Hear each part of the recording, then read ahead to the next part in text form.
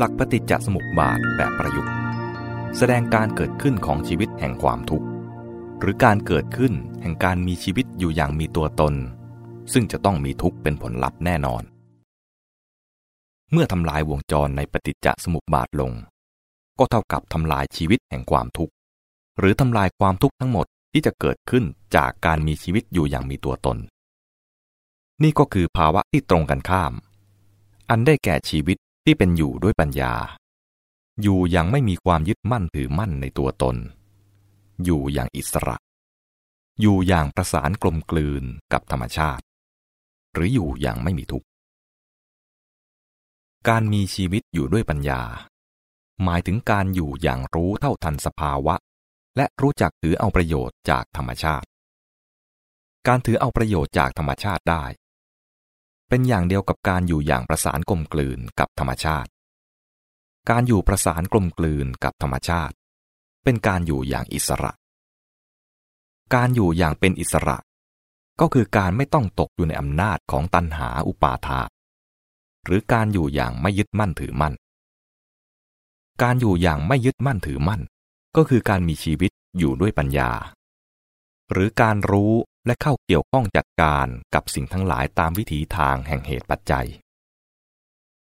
มีข้อควรย้ำเกี่ยวกับความสัมพันธ์ระหว่างมนุษย์กับธรรมชาติอีกเล็กน้อยตามหลักพุทธธรรมย่อมไม่มีสิ่งที่อยู่เหนือธรรมชาติหรือนอกเหนือธรรมชาติในแง่ที่ว่ามีอิทธิฤทธิ์บันดาลความเป็นไปในธรรมชาติได้หรือแม้ในแง่ที่ว่าจะมีส่วนเกี่ยวข้องอย่างหนึ่งอย่างใดกับความเป็นไปในธรรมชาติสิ่งใดอยู่นอกเหนือธรรมชาติสิ่งนั้นย่อมไม่เกี่ยวข้องกับธรรมชาติคือย่อมพ้นจากธรรมชาติสิ้นเชิงสิ่งใดเกี่ยวข้องกับธรรมชาติสิ่งนั้นไม่อยู่นอกเหนือธรรมชาติแต่ต้องเป็นส่วนหนึ่งในธรรมชาติอันหนึ่งกระบวนการความเป็นไปทั้งปวงในธรรมชาติย่อมเป็นไปตามเหตุปัจจัยไม่มีความเป็นไปลอยๆและไม่มีการบันดาลให้เกิดขึ้นได้โดยปราศจากเหตุปัจจัยความเป็นไปที่ประหลาดน่าเหลือเชื่อ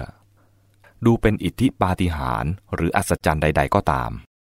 ย่อมเป็นสิ่งที่เกิดขึ้นและเป็นไปตามเหตุปัจจัยทั้งสิ้นแต่ในกรณีที่เหตุปัจจัยในเรื่องนั้นสลับซับซ้อนและยังไม่ถูกรู้เท่าทันเรื่องนั้นก็กลายเป็นเรื่องประหลาดอัศจรรย์แต่ความประหลาดอัศจรรย์จะหมดไปทันทีเมื่อเหตุปัจจัยต่างๆในเรื่องนั้นถูกรู้เท่าทันหมดสิ้นดังนั้นคำว่าสิ่งเหนือหรือนอกเหนือธรรมชาติตามที่กล่าวมาแล้วจึงเป็นเพียงสำนวนภาษาเท่านั้นไม่มีอยู่จริงในเรื่องมนุษย์กับธรรมชาติก็เช่นกันการที่แยกออกมาเป็นคำต่างหากกันว่ามนุษย์กับธรรมชาติก็ดีมนุษย์สามารถบังคับควบคุมธรรมชาติได้ก็ดีเป็นเพียงสำนวนภาษาแต่ตามเป็นจริงแล้วมนุษย์เป็นเพียงส่วนหนึ่งในธรรมชาติที่พูดกันว่ามนุษย์ควบคุมบังคับธรรมชาติได้ก็เป็นเพียงการที่มนุษย์ร่วมเป็นเหตุปัจจัยอย่างหนึ่งและผลักดันปัจจัยอื่นๆในธรรมชาติให้ต่อเนื่องสืบทอดกันไปจนบังเกิดผลอย่างนั้นขึ้นเป็นแต่ในกรณีของมนุษย์นี้มีปัจจัยฝ่ายจิตอันประกอบด้วยเจตนาเข้าร่วมในกระบวนการด้วยจึงมีการกระทำและผลการกระทำอย่างที่เรียกว่าสร้างสรรค์ขึ้นซึ่งก็เป็นเรื่องของเหตุปัจจัยล้วนๆทั้งสิ้นมนุษย์ไม่สามารถสร้างในความหมายที่ว่าให้มีให้เป็นขึ้นลอยๆโดยปราศจากการเป็นเหตุปัจจัยกันตามวิถีทางของมันที่ว่ามนุษย์บังคับควบคุมธรรมชาติได้ก็คือการที่มนุษย์รู้เหตุปัจจัยต่างๆที่จะเป็นกระบวนการให้เกิดผลที่ต้องการแล้วจึงเข้าร่วมเป็นปัจจัยผลักดันปัจจัยต่างๆเหล่านั้นให้ต่อเนื่องสืบทอดกันจนเกิดผลที่ต้องการขั้นตอนในเรื่องนี้มี2 อย่างที่1คือรู้จากนั้นจึงมีอย่างหรือขั้นที่2คือเป็นปัจจัยให้แก่ปัจจัยอื่นๆต่อกันไปใน2 อย่างนี้อย่างที่สำคัญและจำเป็นก่อนคือต้องรู้ซึ่งหมายถึงปัญญา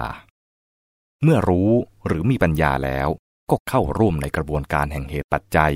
อย่างที่เรียกว่าจัดการให้เป็นไปตามประสงค์ได้การเกี่ยวข้องจัดการกับสิ่งทั้งหลายด้วยความรู้หรือปัญญาเท่านั้นจึงจะชื่อว่าเป็นการถือเอาประโยชน์จากธรรมชาติได้หรือจะเรียกตามสำนวนภาษาก็ว่าสามารถบังคับควบคุมธรรมชาติได้และเรื่องนี้มีหลักการอย่างเดียวกันทั้งในกระบวนการฝ่ายรูปธรรมและนามธรรมหรือทั้งฝ่ายจิตและฝ่ายวัตถุฉะนั้นที่กล่าวไว้ข้างต้นว่าการถือเอาประโยชน์จากธรรมชาติได้เป็นอย่างเดียวกับการอยู่อย่างประสานกลมกลืนกับธรรมชาติจึงเป็นเรื่องของข้อเท็จจริงของการเป็นเหตุเป็นปัจจัยแก่กันตามกฎธรรมดานี่เองจะพูดเป็นสำนวนภาษาว่าสามารถบังคับควบคุมธรรมชาติฝ่ายนามธรรมได้ควบคุมจิตใจของตนได้ควบคุมตนเองได้ก็ถูกต้องทั้งสิ้นด้วยเหตุดังกล่าวมานี้การมีชีวิตอยู่ด้วยปัญญาจึงเป็นสิ่งสำคัญยิ่งทั้งในฝ่ายรูปธรรมและนามธรรม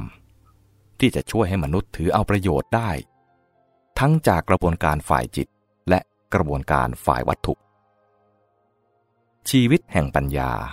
จึงมองลักษณะได้สองด้านคือด้านภายในมีลักษณะสงบเยือกเย็นปลอดโปร่ง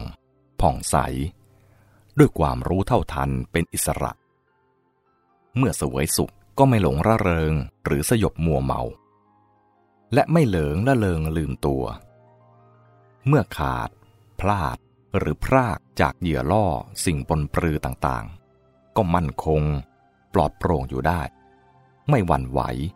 ไม่หดหู่ซึมเศร้าสิ้นหวังหมดอาลัยตายอยากไม่ปล่อยตัวฝากสุขทุกข์ของตนไว้ในกำมือของอามิตรภายนอก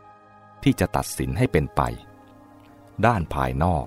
มีลักษณะคล่องตัวว่องไวพร้อมอยู่เสมอที่จะเข้าเกี่ยวข้องและจัดการกับสิ่งทั้งหลายตามที่มันควรจะเป็นโดยเหตุผลบริสุทธิ์ไม่มีเงื่อนปมหรือความยึดติดภายในที่จะมาเป็นนิวรณ์เข้าขัดขวางกั้นบังทวงทำให้เขวลำเอียงหรือทำให้พร่ามัว